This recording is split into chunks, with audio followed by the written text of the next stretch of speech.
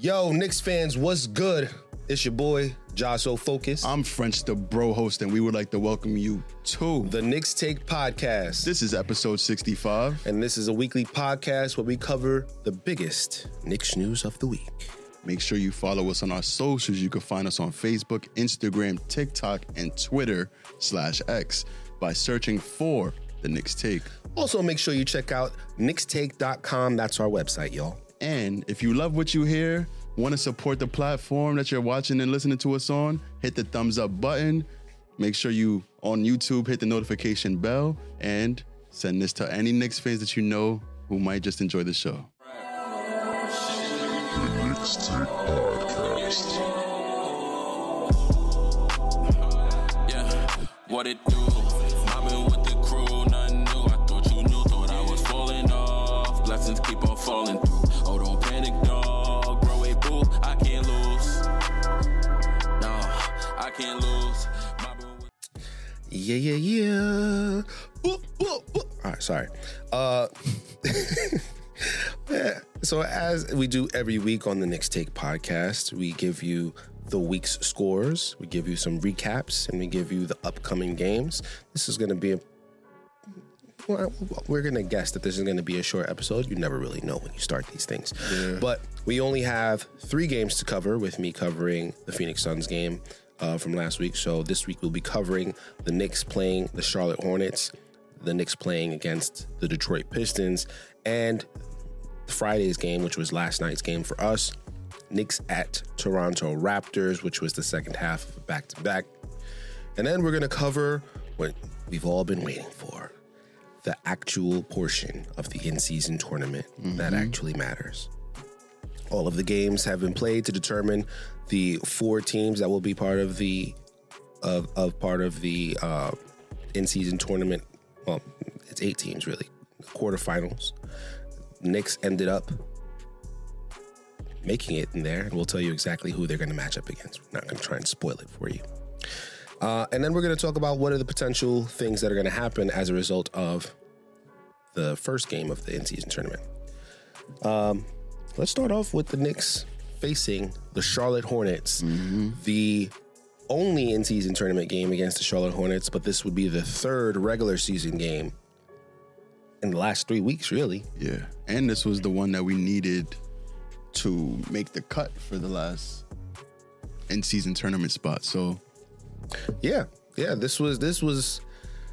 It's hard to say. This is something that you never could say before in the NBA, right?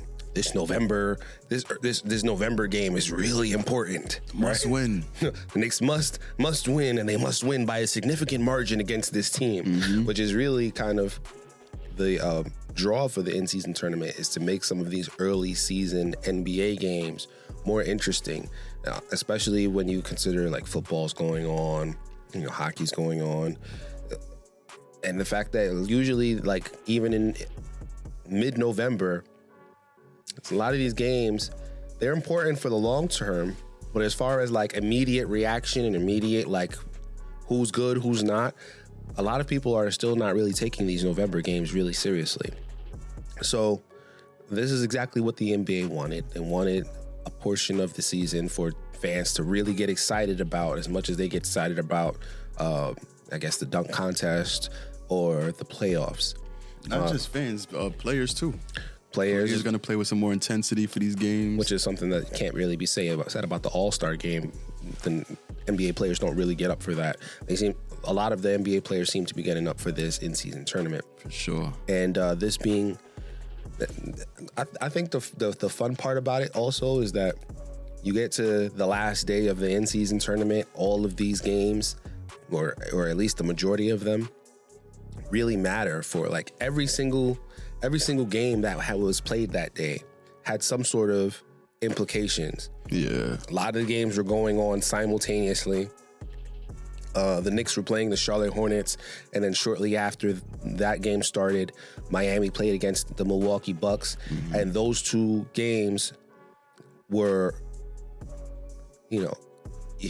equally important in terms of what was going to happen, who's going to come out of Group B, East Group B, which is the group that the Knicks are in, or were in. who's going to come out of that as a top seed and represent that group in the in-season tournament. And Milwaukee Bucks were undefeated. If the Milwaukee Bucks lost, that would have meant a 3-way tie between the Milwaukee Bucks, the Miami Heat, and the New York Knicks. And whoever had the point differential, which is whoever has won by the most points in all of their games from the in-season tournament, that would be the team who would represent their group. So you're looking at that and you're like, all right, one, the Knicks need to win by a good margin so that they get that point differential up. But also they need to win just to be considered in the wild card or potentially represent the East Conference B. Two, you got to hope that Miami beats the Milwaukee Bucks so that you have that chance to be at home. Or that is just a close game. Because we still got home court. No, we don't. We playing at home. That's false information, sir. We're Sure? going to be. Yes, I am sure. And stop skipping ahead. My fault. This was important. It was important to see Miami win because then the Knicks would be able to get home court advantage over whoever they faced in the first game of the in-season tournament.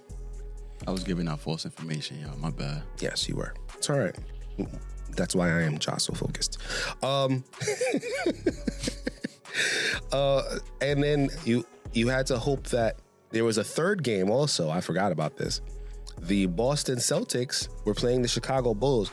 And coming into the game and coming into the night, I'm like, I don't got to worry about the Boston Celtics, man. They have a 0-point differential, blah, blah, blah. And, the Knicks got off in this Charlotte Hornets game to a really good start, had a double-digit lead early. And it was like, okay, the Knicks are doing what they got to do. All right, they don't really got much to worry about. Let's just see how much they can run the score up. And then the third quarter happened, and it's like, are they trying to lose this game? You were up double digits. And now all of a sudden, you see the Hornets, and they only down by 1. Yeah. Are the Knicks about to give up the lead? Are they about to get knocked out of the in-season tournament by the Charlotte Hornets? A team that we've blown out by double digits twice already? Mm-hmm. Oh, and a more important context, their best player, LaMelo Ball, got hurt.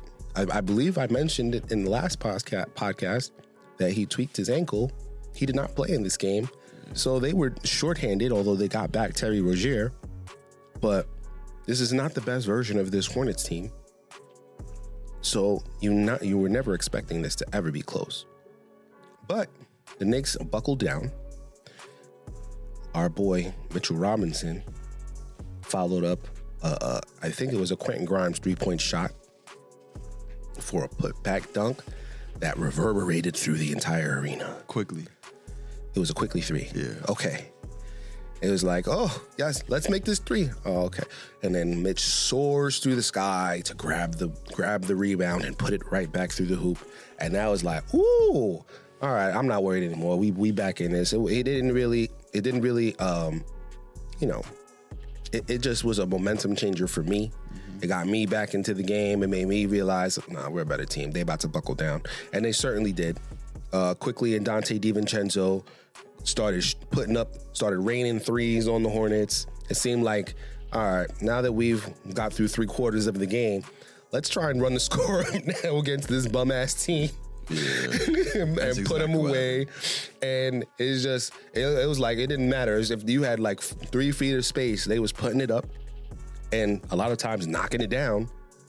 And before you know it, I started point differential watching. I'm like, all right, let me pull my calculator out. The Knicks have 16 points or they're plus 16 or plus 14. If they win by 22 points or whatever, then it's not going to matter that Boston is currently blowing out the Chicago Bulls by 40 points and could potentially threaten a wild card, the wild card spot for the Knicks if the Knicks don't blow this one open. If the Boston Celtics end up being in that wild card mix, it's going to come down to point differential. And whoever has the highest point differential between the Knicks and the Celtics is actually going to make it to the tournament. So it's not enough for the Knicks to win they need to win by enough so that even the Boston Celtics can't catch up to them. They came into the night with a 0-point differential, and they was blowing them up. But I think they got as much as 40 points up on the Chicago Bulls that night. It was a lot. And I was scared that even if the Knicks could win, they would not make it to the in-season tournament, even if they won by 20. Luckily, is that score on, that score ended up not mattering in the wild card, figuring out who was going to be the wild card team. Boston ended up winning their group. The Knicks won by 24 points, I believe I said. It was 115-91. Let me ask you a question? Yeah. Why you hate Julius Randle? I didn't even get to that part yet. All right, go ahead. I didn't say any stats for anybody. My fault, go ahead. I mean, he didn't have any, I don't remember any highlight plays from Julius Randle, but it was a very even-keeled game. Was it? It was. It was a very even-keeled game. He had some spots where it was just like, first of all, I think for this season, I think I'm gonna say that he's just woefully out of shape. I ain't going that far. Do you know why I'm gonna say that? I'm gonna say that because every time I look at him, like after he puts out some amount of effort, like he clearly put in effort. Like this is the most effort he's put in the game. And I look at his face, and he's got this. He's like, he looks like he's exhaling, and he put in a lot of work, which is not a face that I've really seen him exert too much in a regular season games, like regular season games that don't matter.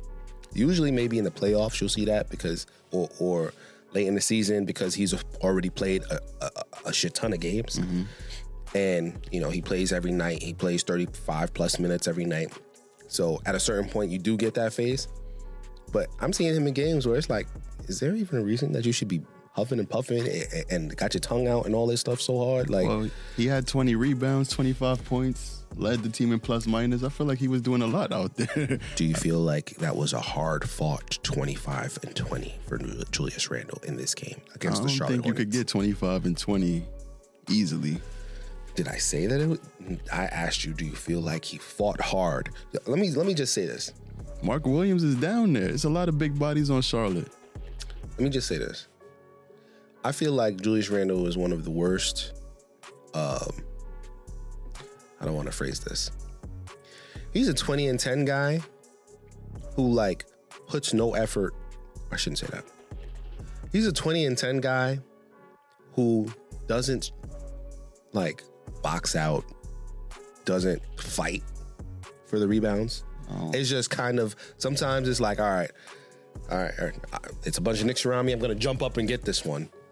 That's a lot of the ways that he gets his rebounds. Do I see him doing what Mitch does and finagle his way under the hoop and then back out so that he's the closest one to the rebound? Well, no, that's I don't how see he that. Gets his rebounds, because Mitch is doing all the dirty work.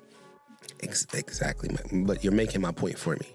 He doesn't exert energy to get the rebounds the way that if Mitch has a double-double, which he's already done a couple times, he's exerting energy doing that because he's always exerting energy. He's always moving defensively, getting rebounds, poking the ball out of somebody's hand. He's doing everything. So when you have a guy like that who's doing everything, and then you got a guy who's just kind of, oh, well, thanks for clearing out everybody. I'm going to just grab this rebound. He also gets offensive rebounds, too, off his own misses. He be battling down there, pump fake, hitting big bodies, kicking it out for open shooters. Like, he does a lot. I ain't going to make it seem like he just waltzing into 20 rebounds. I'm not saying that he did. I'm just saying that if Mitchell Robinson wasn't on the court, would he be getting as many rebounds as he gets while doing practically nothing for the most part to get them? Getting rebounds is hard. The Knicks being one of the best rebounding teams in the league is because of somebody's hard work or multiple people's hard work. Mitchell Robinson and Isaiah Hartenstein in particular. And then you got Josh Hart. And you got all these guys who put in that effort to get this rebound, except Julius Randle. So I wasn't trying to put hate on Julius Randle's name, but you know, you when you try to make it like, oh, he put the team on his back and he got all these rebounds. He's scored 25. He ripped away 20 rebounds from this other team. And it's like, he didn't put in most of the work for that, bro. Like, he got most of this just based on his natural strength and ability, like, which is fine, which is good, he's one of the most important players on this team for that reason. But he could also be better. And he went to the free throw line the second most on the entire team. Yeah, listen, my intention was not to hate on Julius Randle. You brought the hate out by saying that I was hating. All right, well, if I'm hating now, I'm going to really hate. Right? Like, I was going to give him praise until you said that, and now it's like, oh, you know what? This 25 and 20, he could have did more than that. Like, really? Come on now. Oh, okay. He led the team in plus minus, went to the free throw line 8 times. That's the most that anybody on the Hornets went to the free throw line. Like, you can't say that he was just waltzing into 25 and 10. He worked hard. He didn't waltz. He probably lightly jogged into 25 and 20.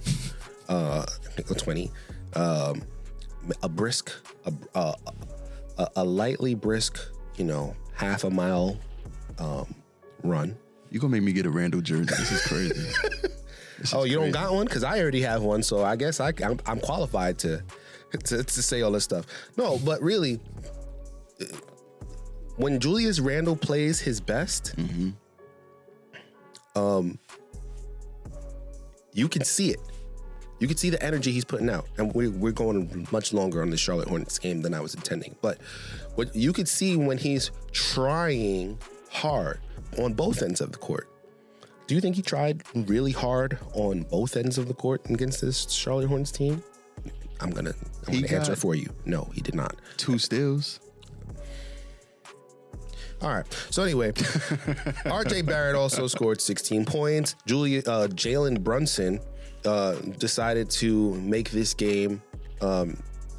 He had been going on a streak of 20 plus points a game, and he decided this game he's going to focus more on distribution.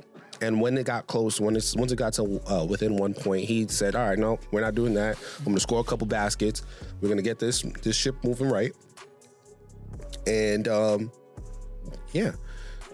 between him and Julius Randle, and the efforts of Manuel Quickley, Dante DiVincenzo, Mitchell Robinson, and Isaiah Hartenstein holding it down low, the Knicks finished this game with a 115-91 victory, as I said earlier. And then it got to watching, all right, how are we going to, what are we waiting for? We're waiting for Miami and Milwaukee Bucks to finish. And the bad part about this in-season tournament is now you have to root for teams that you don't like so that you can finish better than the best way that you can possible. Yeah. So I'm rooting for the Miami Heat to beat the Milwaukee Bucks. It doesn't matter. The Knicks have scored enough points on the Charlotte Hornets that any amount that the Milwaukee Bucks lose by, the Knicks would end up being that top seed in the East Group B. And of course, the bum-ass franchise known as the Miami Heat, with all of their Heat culture, lost to the Milwaukee Bucks. They didn't have Jimmy Butler though. Yeah, well, I wasn't expecting them to win. Once I saw that they had the lead, and I wasn't expecting them to win either. But once you see it's a close game, it was and Bam Adebayo is going off, and you've taken the lead at 7 points in the fourth quarter, you just kind of like are hoping that they can pull one out. We'll talk about the Milwaukee Bucks later, but the Heat losing to the Bucks ended up giving the Milwaukee Bucks 4 wins in the in the bracket, or I shouldn't say the bracket, 4 wins in the group play for the in-season tournament, which made them the leaders in East Group B, and relegated the Knicks to the wild card status for the Eastern Conference. Other teams that will be in there will be the Indiana Pacers, who were also undefeated in group play.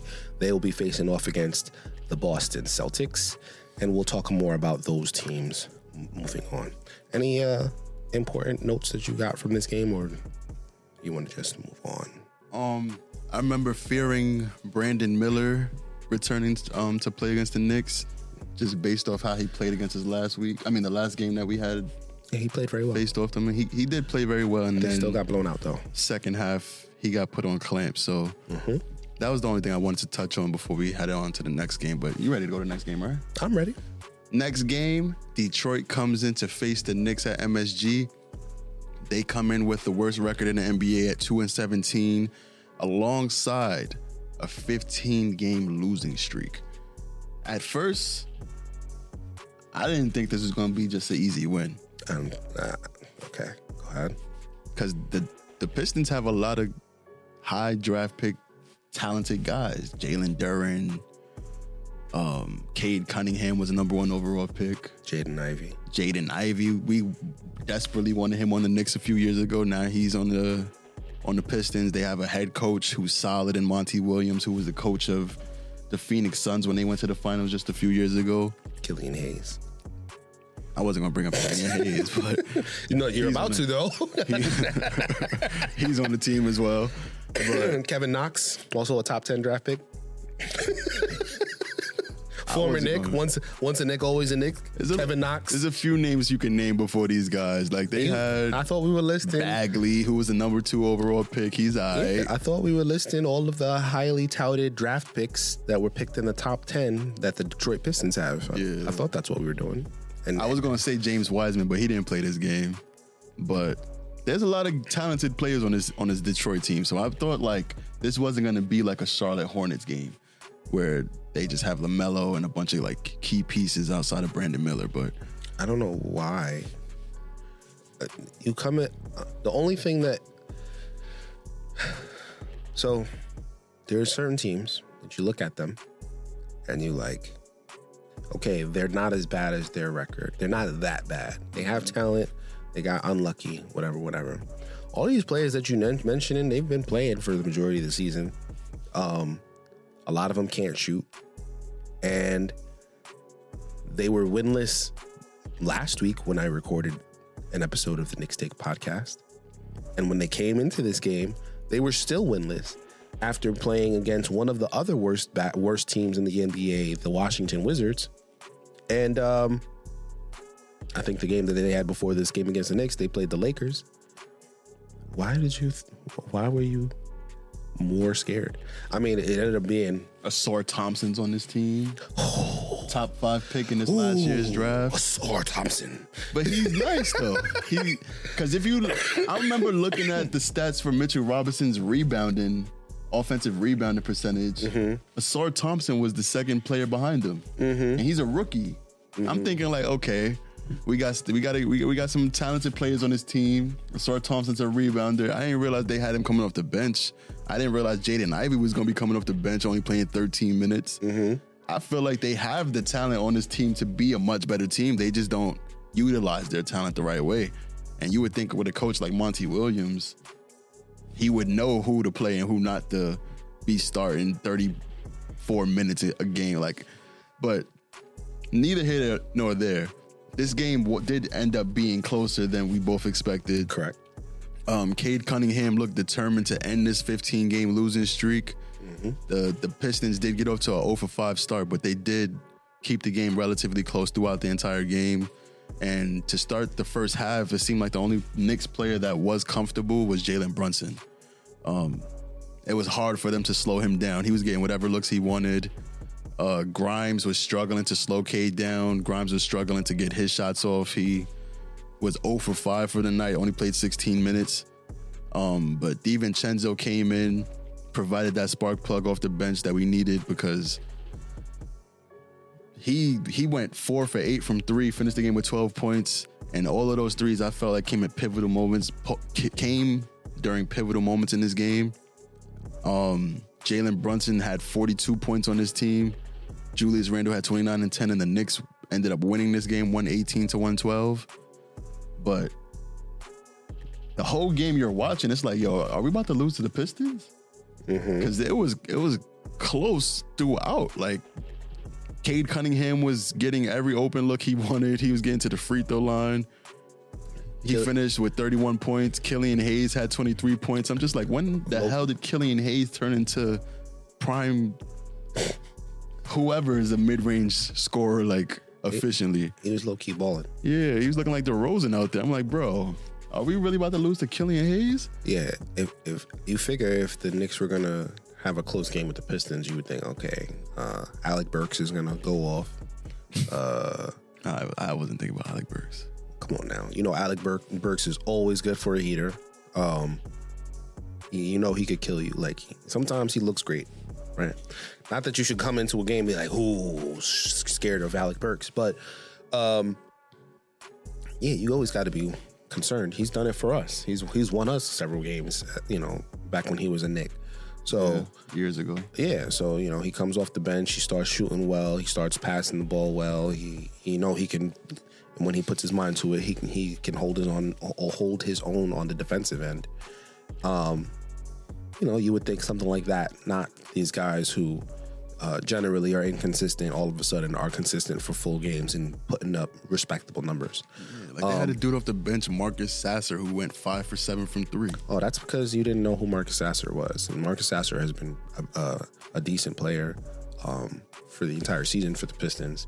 And a lot of people are wondering why he's not getting more of a role. Yeah, I haven't been watching the Pistons. I ain't gonna lie. No, I haven't either. You know, just keeping my ear to the streets. I just want to say, you know, I feel like it needed to be mentioned. The Pistons turned over the ball 5 times in the first 5 minutes of this game, and the Knicks were up, right? The Knicks were up probably more. I think they were up by double digits in the first quarter, and I felt like they underplayed. Like they played way worse than they could have played. They played way worse than their potential.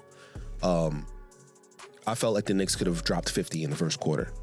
Like, I feel like if the Indiana Pacers were playing against this same Pistons team, we'd have been talking about a 30-point lead in the first quarter.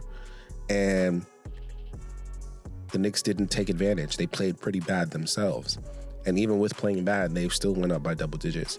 So the fact that the Pistons ended up making a game out of this after that first quarter, I wasn't surprised when I saw it happen, because I saw that the Knicks were not playing well. I saw that the Knicks were giving up shots that they normally wouldn't. I saw that they were being sloppy.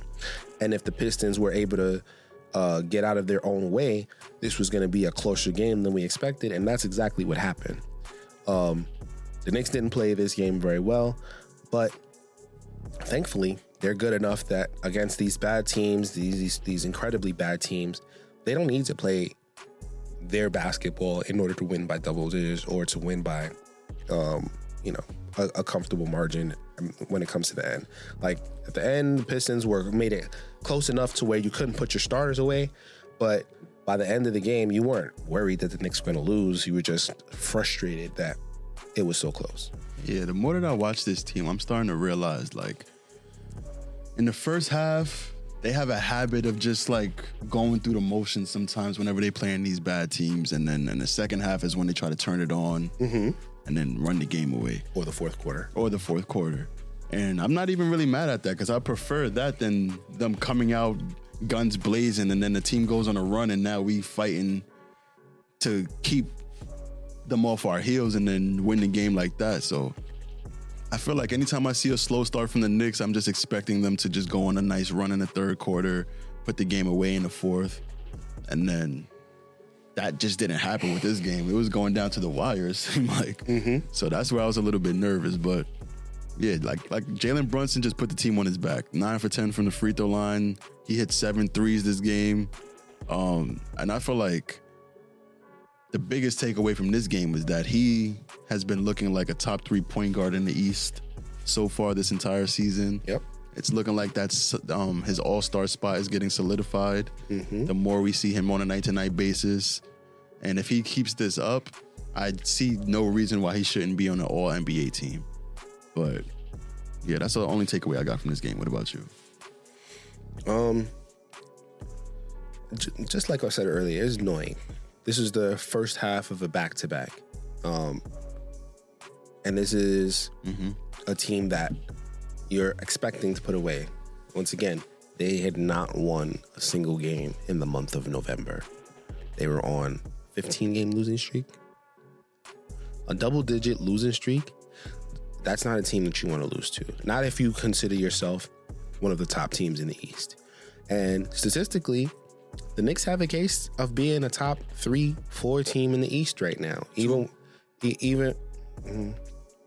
top 3-4 team in the East. You could say that they're not 3 or 4. That's fine. But they have a case.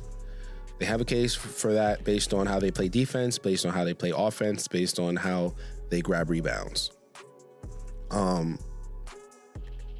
You don't. You know you have a back-to-back. You want to put this game away early. You want to have your end of the bench players play a significant portion of the fourth quarter, and you don't want to risk a loss in the next game. So, annoyed is what I would say about this game. I was very annoyed because they didn't do that, but you have to give the Pistons some credit for figuring out their woes in the middle of the game and to actually making this a game, even when the Knicks were not playing particularly great. So, it is what it is. First half of the back-to-back. I'm going to move on to the second half of the back-to-back, unless you have anything you want to say specifically, French. Now we could go on to Toronto. The second half of the back-to-back, the Knicks left New York and went to Toronto and played the Toronto Raptors in the Scotiabank Arena on last night, Friday, December 1st. And Raptors came out playing hard, got off to an early lead. The Raptors at home, I believe, they play pretty well. Figured that the Knicks might come out a little slow, a little sluggish, considering they played the entire game the night before. Jalen Brunson in particular didn't look like he had the energy to start the game. RJ Barrett scored the first 7 Knick points and looked like okay, that RJ that we got coming into the season to start the season, maybe he might be back. And then it got a little shaky, and then he got pulled to where I was like, why are we still pulling RJ Barrett for Josh Hart? Like, I don't understand that. Josh Hart with the starters is one of our worst lineups. It's one of our most used lineups, and it's a bad lineup. So why do we still do this, especially when RJ is cooking the way that he's cooking? Like, let him gain that rhythm that he's been trying to find since he had those migraines. And sure enough, for the rest of the game, RJ didn't really look like that again. And what did Josh Hart do? And Josh Hart balled out, right? Josh Hart balled out. I'm not sure he balled out immediately when he came into the game, but I'm not sure if it was the second or third quarter, but he went on a hot streak. Oh yeah, where he went 15 straight points by himself. Yeah, like I when he came in, and it was just like, all right, like this is what RJ had it going. Now he's gone. Josh Hart is not really, replacing it. But the team, the rest of the team started playing very well. They took the lead back while RJ was out. They got out to a great. I think they got out to a double-digit lead in the first half when Josh Hart first came out, and the team started playing better. They stopped playing so sluggish. They got their rhythm in, and even with the slow Jalen Brunson start, the Knicks started showing like, oh yeah, even though we played all of last night, we can get into this rhythm and we can beat this team. Raptors fought back to take the lead, and the game was tied at halftime at 57. And I don't know what Tom Thibodeau said at halftime, but the Knicks came out and said, yeah, we're going to put this one away. They started shooting on fire, got out to a 10-point lead, and started hitting threes. Josh Hart was hitting threes. Yeah, it was the third quarter when Josh Hart went on that run. Dante DiVincenzo started hitting threes. That was in the fourth. He was going crazy. And after, like, the whole second half, it was just like, oh, okay, yeah. I guess it didn't matter. This was the second half of a back-to-back. Like, the Raptors aren't a bad team. They'll probably be in the play-in race. Not sure if they're going to make it to the playoffs, but they're hovering around 500 right now. And they've had some good games. They've played against some good teams and taken it down to the end of, take it to the end. I don't know if they've won those games or not, but they're not a bad team. Scotty Barnes in this game especially was looking like, he's going to be an all-star. He was knocking down shots. Didn't matter who was on him. He was grabbing rebounds. I think he's their point. Is he their point guard or is it really Dennis Schroeder? Because they kept saying he's the point guard, but he's probably just the lead ball handler, but Schroeder's their point guard. But he's doing everything for the Raptors though, and he's looking good doing it. And he didn't miss until the second half either. He was amazing. He was 9 for 9 before he missed. And it didn't matter because the Knicks are just that much better on both ends of the court. And I feel like Toronto had a lot of good size. They have a lot of key defenders. OG Anunoby was making... Well, RJ got up to a good start, and then he fell off a cliff after a while because I felt like the pressure from OG Anunoby on defense was bothering him. Pascal Siakam was down there. Boucher... he was playing with a lot of energy, they were getting a lot of rebounds this game, a lot of offensive rebounds. And it seemed like teams are really paying attention to the scouting report when it comes to the Knicks because the Knicks are the leading rebounding team in the NBA. So now, they got out rebounded in this game 48-43. Right. They got 6 blocks to the Knicks 3, 7 steals to the Knicks 6. Mitch only had 5 rebounds this game. Yeah, it was definitely a win that didn't show off the strengths and the usual ways that the Knicks win, but they have Jalen Brunson, who went 6 for 12, 50% from the field, 2 for 4 from 3, and I'm sorry, this is the first half stats. Excuse me. I'm about to say he went 6 for 18. He went. That's RJ. He went 9 for 21. He went 9 for 21, 3 for 8 from 3, and finished with 22 points. I knew he had 22 points. That's what 8 assists on this game. Yep. Julius Randle also had 9 assists, 10 rebounds, 20 points. Yep. Standard good Julius Randle game, although he came into this game with a little bit of knee soreness. Wasn't sure if he was going to play this game. And this was a game that we actually absolutely needed him to play. Yeah, I think we take Randle for granted because if this is a standard game where it's a near triple-double and I felt like he was leading the charge in the fourth quarter alongside Jalen Brunson, getting all these open looks for Dante DiVincenzo, getting all these key rebounds. He's just been real solid for us since that slow start. I think let me not get the line, but he's been really solid for a good stretch of time right now, ever since that Phoenix game, I believe. So I'm giving credit where credit's due. We don't win this game without Julius Randle's contribution.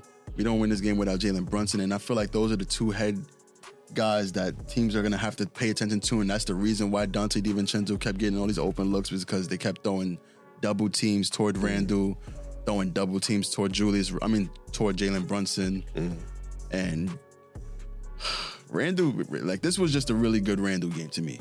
He had a nice pass to Mitch in the paint after DiVincenzo hit 3 straight threes, and the whole team was thinking that DiVincenzo's gonna be the one getting this ball off the double team, and then Mitch is just wide open in the paint for a slam dunk. Yep. That put this game away. So this was a really encouraging sign. I feel like when we have 2 dangerous pieces like this who are playing this steadily, who are sharing the ball like this, getting their teammates involved.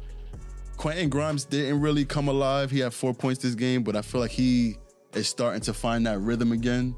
He's starting to get some wide open layups. He's playing a lot more aggressively. He had another pass to Mitch that was really good, and it seems like he's getting his groove back. I feel like ever since he hurt his hand, he's kind of been slow. He hasn't scored in 3-4 games, and this was just a great all-around game, a great team win. Josh Hart came alive, 17 points. Ever since he said he wasn't feeling incorporated in the offense, he had 2 straight games with at least 15 points. He's hitting his threes now. He went 3 for 4 from 3 this game. He had 8 rebounds. DiVincenzo finished with 21 points, 7 for 9 from 3. Quickly was solid, even though he only had 10 points. I just feel like no team is really looking forward to playing the Knicks. This year, we lost Obi, we lost some size, but we made up for it in a big way with 3-point shooting. And that's going to be tough to go up against on a nightly basis when you're going against guys who are hard-nosed defenders, rebounders, who lead the NBA in rebounding, and they can shoot the lights out to three. And they have two superstar players who can just go off at any moment. Mm-hmm. Even when you double team them, they know the right plays to make. They have a coach in Tibbs who's been here before, who's been to the Eastern Conference Finals multiple times. And I just feel like this game was really encouraging. Even though the Toronto Raptors are, the 10th seed right now? They're 9-11. I'm gonna jump in and say that it was encouraging especially because of how they played against the Detroit Pistons. And it's on the back end of a back-to-back. I keep forgetting that. Back end of the back-to-back away, not at home. Right. And I can't remember the last time they won in Toronto. I feel like they won in Toronto last year, but Toronto games are always a tough game for the New York Knicks just because of how they're built.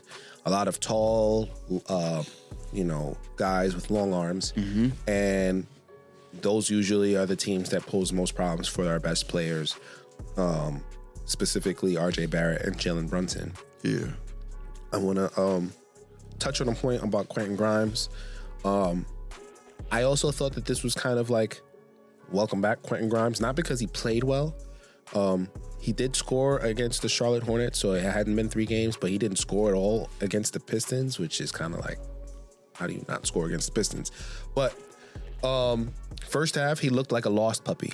Like, he was running around the court, not really doing anything, missing shots, looked scared. And then RJ threw him a lead pass on a fast break for an easy layup, and it was just kind of like, you kind of saw him be like, okay, I scored. Let me calm down now. Let me do some of my Quentin Grimes things. And he looked a little bit more confident. He drew a foul for only his second and third free throws of the entire season, which is kind of like, that's kind of it lets you know just how little he's doing on offense. Like, he's just going to the corner and shooting. And Quentin Grimes from last year, yes, that was his primary role, but he would also pass. He would also drive. He would cut to the rim and pass. He would do all of these little things, and he wasn't doing that at all. It seemed like he started to do that a little bit in the second half. And yeah, once again, I was just happy to see the Knicks play so well on the second half of a back-to-back against a better team than the first team, who, you expended too much energy on the first team, and you still were able to put this game away. I don't think I said what the final score was. Knicks beat the Toronto Raptors 119-106. Double-digit victory. And, let's move on to, or let me at least ask you a question, because I posed this question last week. How do you feel about the Quentin Grimes call to come off of the bench in favor of Donte DiVincenzo? You feel like a lot of fans just need to relax and stop looking for things to talk about? Or yeah, people bored. Like, shut up. DiVincenzo's not going to be guarding the best player on the other team on a night-to-night basis. Like, even though Quentin Grimes, he's been getting cooked on that role a couple times. I ain't going that far. He's been playing some really, really good defense still. Yeah. Steadily throughout this whole stretch where he's been going scoreless in games. Like, he's still been steady.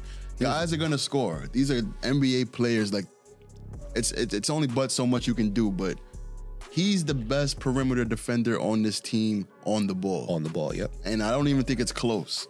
So even if he's not scoring 10 points a game, 15 points a game, hitting his threes, like, give him some time. He was the best shooter on the team last year, and he's just getting off to a slow start. We ain't even played 20 games yet. A quarter of the season yet. Like, right. Let's relax. We're winning games. We're at 12-7 at the time of this recording. If we lose in games and he's getting killed and he's not producing offensively, then you may have a point. But he's still capable of breaking out of this slump. He's still capable of maybe not being the best shooter on this team, but among the best shooters on this team. And with the lineup with him in it, I just feel like we're a much better defensive lineup. Like, the bench is the bench because the team normally has 5-point difference in the lead by the time the bench comes into, and then once the bench comes in, they have all their shooters, Emmanuel Quickly, Dante DiVincenzo, and then they can run up the score. But it ain't just about scoring, because teams starters can score as well. And if we holding the team to within 5 points, we have a better chance to win, I feel like, because we have one of the most offensive powerhouses coming off the bench. I don't even know if that makes sense, but you know what I'm trying to say. I do. Like, we have one of the best offensive benches in the NBA. So, And they're not bad defensively. and they still can rebound. Isaiah Hartenstein, there's not much of a drop off between Mitch and Hartenstein. Josh Hart's coming off the bench, and he's being a lot. Well, recently he's been a lot. I'm saying a lot. Saying a lot. He's been a lot better offensively as of late. So, All right, let me just say, just keep it the way it is. If shoot- it ain't broke, don't fix it. let me shoot the overreactor some bail. Don't give him no bell. Dante DiVincenzo in his starts with his minutes with the starting unit seemed to make that offense hum a lot better than Quentin Grimes does. Quentin Grimes couldn't play more than 16 minutes against the Detroit Pistons because of how bad he was playing. And I do believe he was getting cooked against the Pistons. And now let me make your point also. I was very mad that Josh Hart was pulled out for defensive purposes against the Phoenix Suns when I felt like Quentin Grimes played an absolutely great defense on Devin Booker. For sure. And you pulled out Jalen Brunson, who hasn't been slacking on defense. I understand. I get it. And you bring in Josh Hart, but you keep Julius Randle on the court? Got size. How much did that size help when Devin Booker dropped That's Devin Booker. a three? They was which- double teaming him in the summer workouts. Like, it's only so much you can do. These are top talent in the NBA guys. Like, Devin Booker's the best shooting guard in the NBA. You can't be mad because he hit that shot. That was the only three he made the whole night. I wasn't mad that he made the shot. I was mad at the defensive pressure on the shot. That's a good defensive effort, I feel like. If you forcing a guy into a fadeaway three and he hasn't shot a three all game, I feel like you need comfortable with that shot. I feel like you need to watch that play again. I watched it like 10 times. Because there was not anybody within 2 feet of him, and you know he's going to take the shot. And he had a great look at the basket. And the only time he didn't have a great look at the basket was when he was getting ready to release the ball. So how is that good defensive pressure when you have 2 players defending you? If anything, they should have been all up on him and just went straight up, and then that would have been a harder shot for Devin Booker. He probably still would have hit it, to his credit. I'm not mad at the shot. I am mad at the inability, like, especially if you have 2 players defending you. One of you should be all up on him and let the other person hang back just in case he gets past. I feel like Neither one of them did that. I'm talking about RJ Barrett and Julius Randle. And Julius Randle was the most egregious one because I'm not sure what he was trying to defend against. It seemed like he was trying to defend against the drive when Devin Booker is one of the deadliest shooters in the league, and you don't want him to get off any shot. And yet somebody described Julius Randle's defensive effort as playing basketball with Tim's on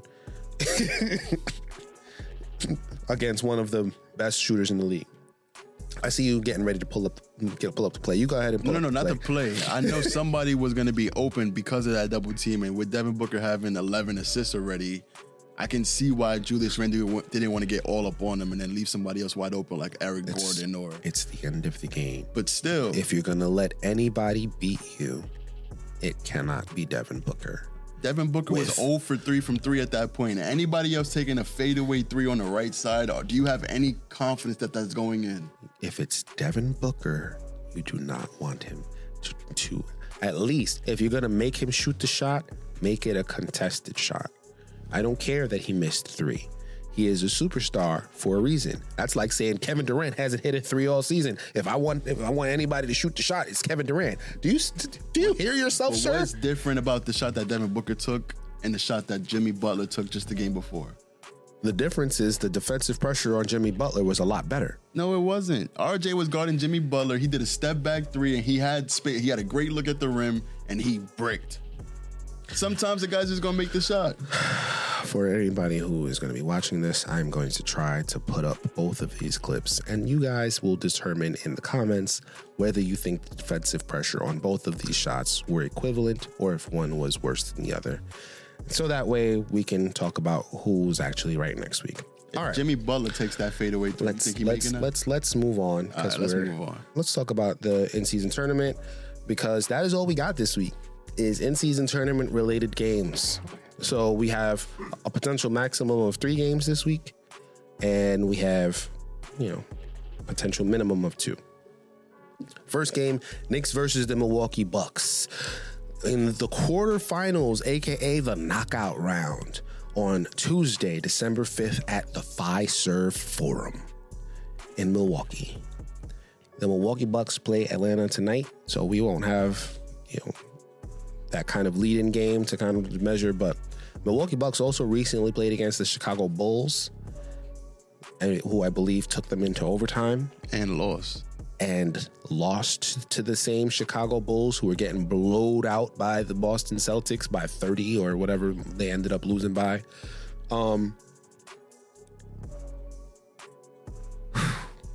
Boy, Knicks win this, and they get a trip to Vegas, get to go to the semifinals. And that's basically going to be a home game. In Vegas. MSG Sphere? Come on now. Gotta represent. I'm going to say that the Knicks are going to get a victory, and they're going to get that trip to Vegas. Manu quickly said after they beat the Charlotte Hornets, he thought that they were going to Vegas after that, and it's like, no, you still got one more game, and you either got to go against Milwaukee or you got to. So, yeah, I think the Knicks are going to win. They should have won the first game against the Bucks, and I think if they had won that first game against the Bucks, then I probably would have called this a loss. But they should have won the first game against the Bucks. There's still something that's not quite right about the Bucks to me. Although Dame Lillard is starting to go off, he's their closer, so you don't want this to be a close game at the end. Or if it's going to be a close game, you want to be ahead by a decent margin so that you can do what you need to do to hold the lead, which the Knicks have been very good at doing at the end of games.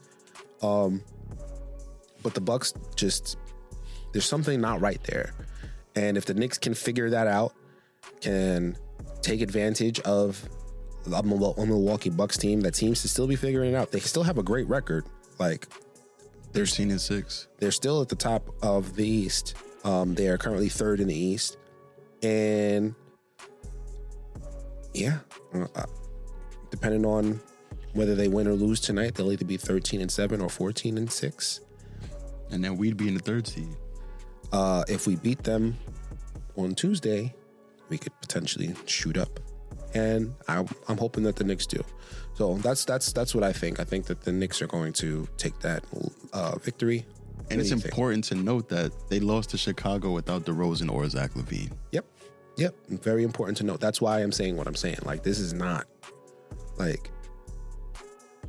it's disgusting. This is still the NBA, right? Every team, I know what I said about the Pistons and the Charlotte Hornets and the Wizards and all that stuff, but these are still NBA players. But if you're one of the top teams, that's not really a game you should be losing. In overtime. If you're talking about going to the championship game, yeah, don't do that. So, but yeah, I think if the Knicks can figure it out, they'll win. You too? Yeah, I predict the Knicks are gonna beat Milwaukee, make their way to Las Vegas to play their first game in the MSG Sphere. And we basically gonna be hosting. Because if you look, you see in Vegas throughout the year, they have the Knicks broadcasted around the Sphere. Oh, yeah? Yeah. I don't be looking. They got the players' faces all up. It's a home game for us if we make it out there. So we gotta get out there and represent and win the whole tournament. Okay, so if the Knicks do beat the Bucks, what does that mean? It means we are going to face off against either Boston. We're either going to face off against, or it's either Boston or Indiana based on who wins that matchup. Yep.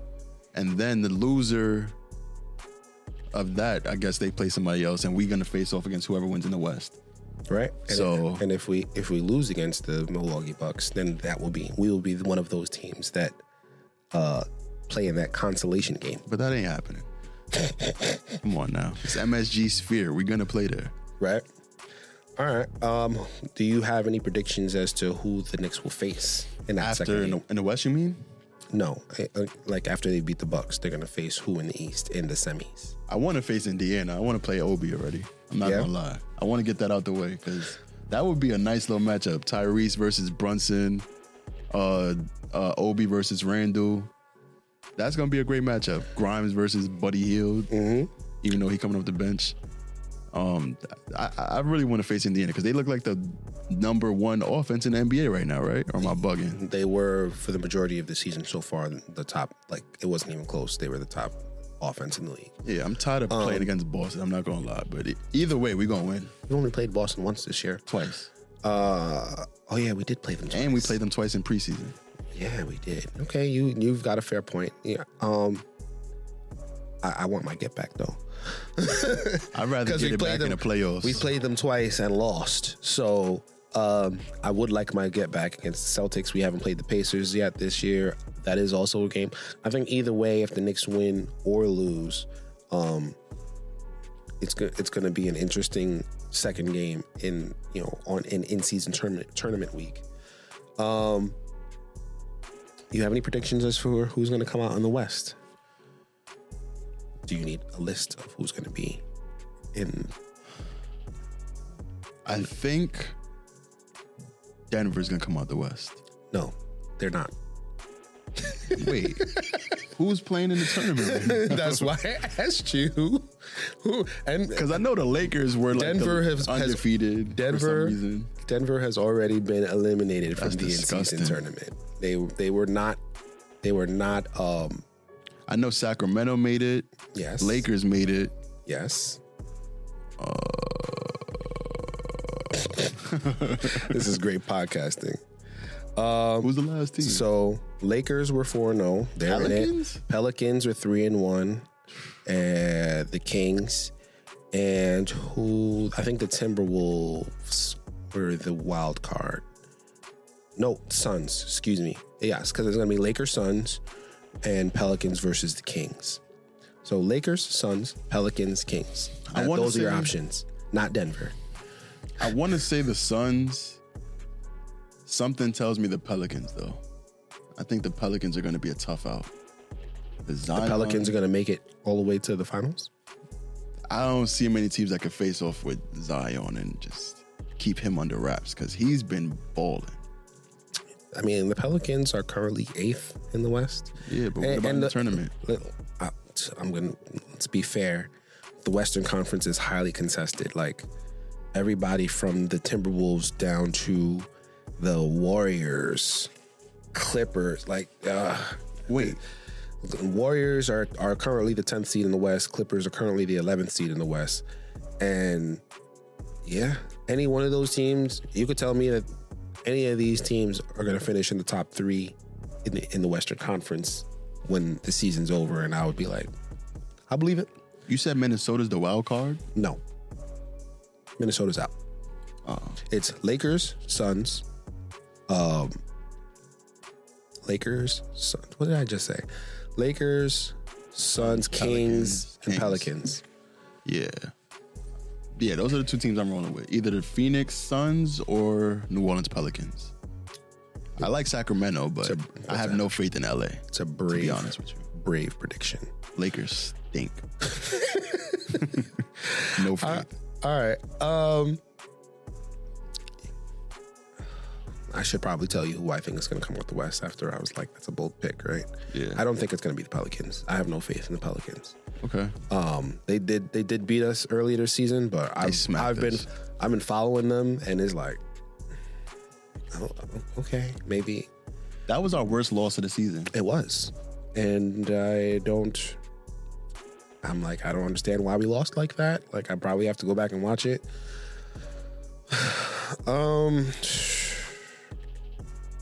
Man, the West don't look great. Like I feel like the East is going to come out of this one. Talking about the You records said or the just Suns, the teams? the teams. The Sun. You said the Suns or the Pelicans. I'm gonna roll with the Lakers. They don't scare me in a general sense, but I think if the Lakers like have all their guys and LeBron is still playing like he's not pushing 40, but like he's pushing 30. Although when he was pushing 30, he was playing much better than this. It's just something about the Lakers. I think that when it comes to the get down, I think they're gonna show up. I don't think they're gonna win it all, but I do think that they can come out the West. The Nuggets got knocked out by New Orleans. Yeah, and I'm just saying, that's something to note right there. I ain't looking at their record as much. I'm talking about the talent on their team. Like, they got Ingram, Zion. CJ's out.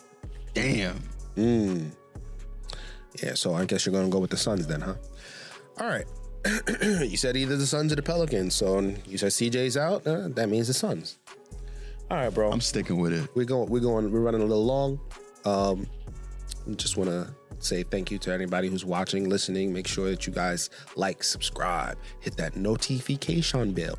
If you're watching on YouTube. Yes, if you're watching on YouTube, 5 stars for the iTunes crowd. For sure. And share this with Knicks fans that you know. And if you're watching all the way to the end, just drop a comment and say something. What they should say if they watch it to the end. Jocelyn Focused was right. All right, y'all. We'd like to bid you adieu. Thank you for listening to The Knicks Take Podcast. All right, y'all. Peace out. Peace. Knicks Take Podcast. Drives inside.